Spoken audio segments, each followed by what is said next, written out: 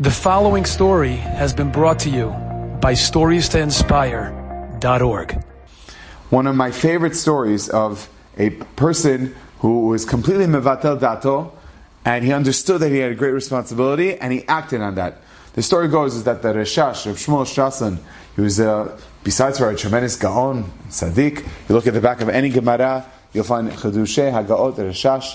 Amazing, brilliant, every single one. That Reshash was known that he had a table, a massive table, and he somehow had this pulley system or like some levers on with his feet that was by moving it or pressing certain buttons, the table would move. So it was like some type of like a revolving table. So it was always full of Sfarim. So whenever he was onto one step and he wanted to move to the next one, he moved it and it moved around. And he was a businessman supposedly, and he was known to be a very wealthy businessman, but that was not his claim to fame. His claim to fame is knowing Shas and giving illuminating concepts that for the rest of eternity we're always indebted to him for helping us and writing it, and we have in the back of the Shas. So the story goes is that Reb Shmuel Shasson, the story goes, is that he had, because he was quite wealthy, he had a Gemilut Chesed fund that he would allow people who needed to have loans extended to them, they would go to him.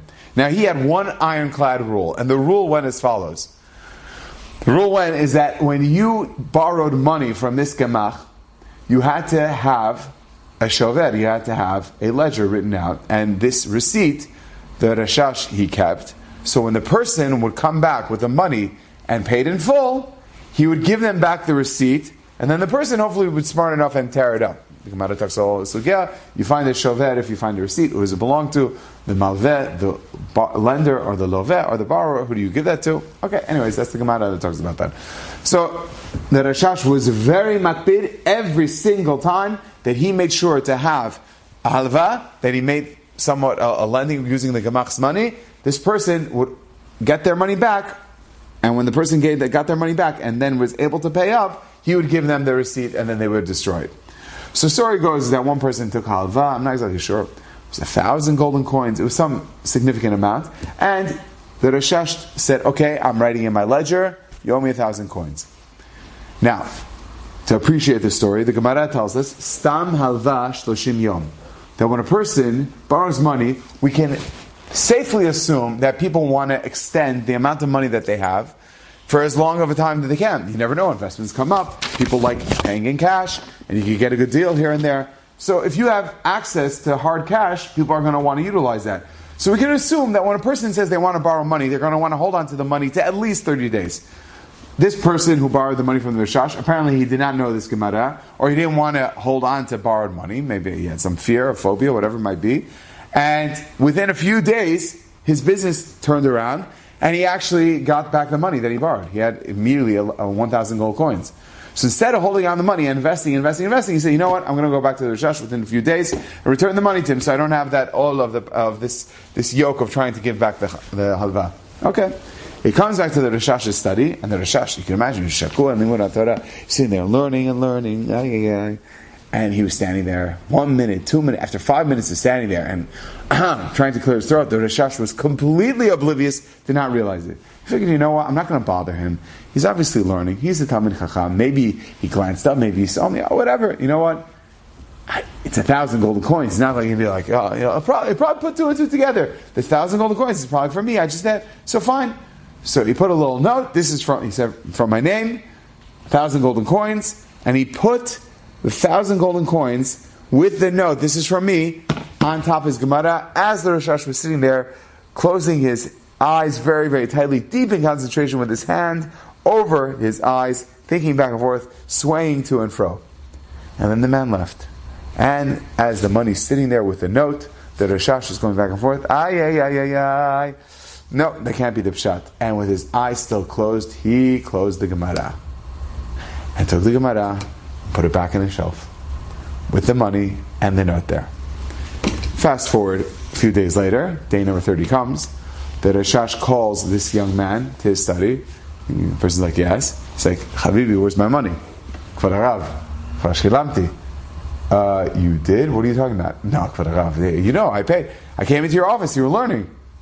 You sure about that? Hey, listen, if you want an extension, I can give you more money, or if you need more time. Kvar Harav, no, you're saying I'm lying? I'm not saying, we have a rule here. I give you back the receipt. you never got the receipt from me, so I have the receipt still, so I didn't know what you're talking about. Kvod Rav, I gave you the money. Listen, you can't lie to me. Don't lie to my face. Don't tell me you paid when you did. Kvod Rav, I'm telling you I paid. Listen, yeah, okay, I'm about to get upset at you. You're telling me to my face that you paid when you clearly did not, because how else do I not have it? Kvod Rav, I paid. Listen, I would advise you to please leave my study right now, and in the next 2 days, please get the money back, okay? Don't play games like this with me. And this person was so bewildered, he was so puzzled and concerned. He's like, what, I paid? 2 days later came back, Kvod Rav, I paid back. Listen, if you're going to do that, I'm going to have to tell people that you're a dishonest person. Kvod Rav, I paid back. Please get out of my study. He literally threw him out. And then, you can imagine, he was so embarrassed, and then people were saying, oh my gosh, what happened? And then, before you know it, everyone was saying he's a ganav, he's a thief, and don't want to do business with him, that Rashash gave him 1,000 golden coins. The audacity to lie to his face, what's wrong with him? And the family was so embarrassed about this story, they picked themselves up, it was in Vilna, and they left Vilna, they left Lithuania, and they went to some neighboring country or neighboring town, and they went there, all because of this mix-up. Story goes, 1.5 to 2 years later, the Rashash was going through a sugya, and he's going back and forth, and he says, I know it's a Gemara somewhere, and he pulls out that tome, that Gemara that he hadn't seen in a long time, opens it up, and as he opens it up, what falls out? A note with 1,000 golden coins. And he looks at it, and it's the name of the person. He goes, oh my gosh, what did I just do? What did I just do? Immediately, he got up, he ran to his shamash, he says, quick, get me a wagon, we have to go immediately and find out where this person is. And they start going all around the town, and people are like, oh, he's a ganav. Anyways, he found that one person who used to be a friend of his. He said, I think I heard maybe he's in a neighboring town, a neighboring village, maybe you should go there. Anyways, they go there, they're asking around the Rashash. Every moment is precious to him, and he wants to ask Mechila from this person. Finally, he finds this person living out in the middle of the boondocks, in the middle of nowhere, out in the sticks. And he's out there, and he comes knocking on his door, and the man was there, he says, what do you want? You calling me a ganav again? You're going to tell me that I'm a wicked man? You're going to tell me that I'm going to burn again? No, I don't want them musar. Thank you. Slams the door in his face. He knocks again on his door. Please, I'm begging you, open the door. Yes. I'm so sorry. Please. I embarrassed you like that. Please, Mechila. And he says, I didn't realize you were right. You were saying the emet the whole time. But I have a rule that I never give out. I never allow the money to get past me unless I give you the shovet, unless I give you the receipt. And here I didn't give that to you. I'm so sorry. Obviously it's a mix-up. Can you please accept my apology?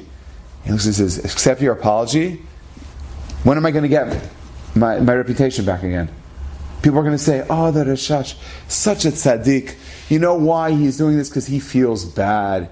And tzaddikim don't want people to feel bad. That's why he is saying he wants mechila. But you don't really believe he's really an honest person. No one believes that. Why should they believe that? They believe this far-fetched story? They'll say you're an even bigger tzaddik. The guy stole 1,000 golden coins from you, and you're willing to make amends and tell him, no, come back. So you're such a tzaddik.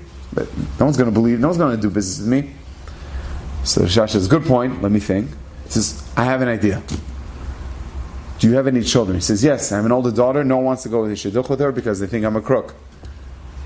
Do you mind if I meet with her? Yeah, sure, meet with her. Lovely young lady. Because I think you'd be perfect for my son. Now you have to understand, his son, Matityahu, was at the top of every shadchan's list. He was the son of the Rashash.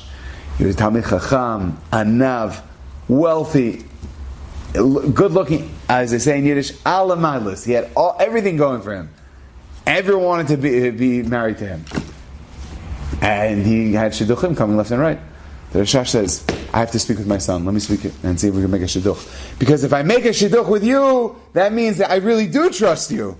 Why would I make a shidduch with a gana? If you're a rotten family, I would never do a shidduch with you whatsoever. So let's do that. So he went back to Vilna, called in his son Matityahu. He says, would you be willing to go out with this young lady? She seems like a very fine young lady. And I promise you, if it's something that's matim lecha, and you think that's a good shidduch, yes, you can get one of the best shidduchim in the world, but look at this, you're going to restore a family, a Jewish family, because we as a people have an achrayut. If Hashem gave us a position of leadership and power, we have to make the world a better place. Matityahu, are you with me?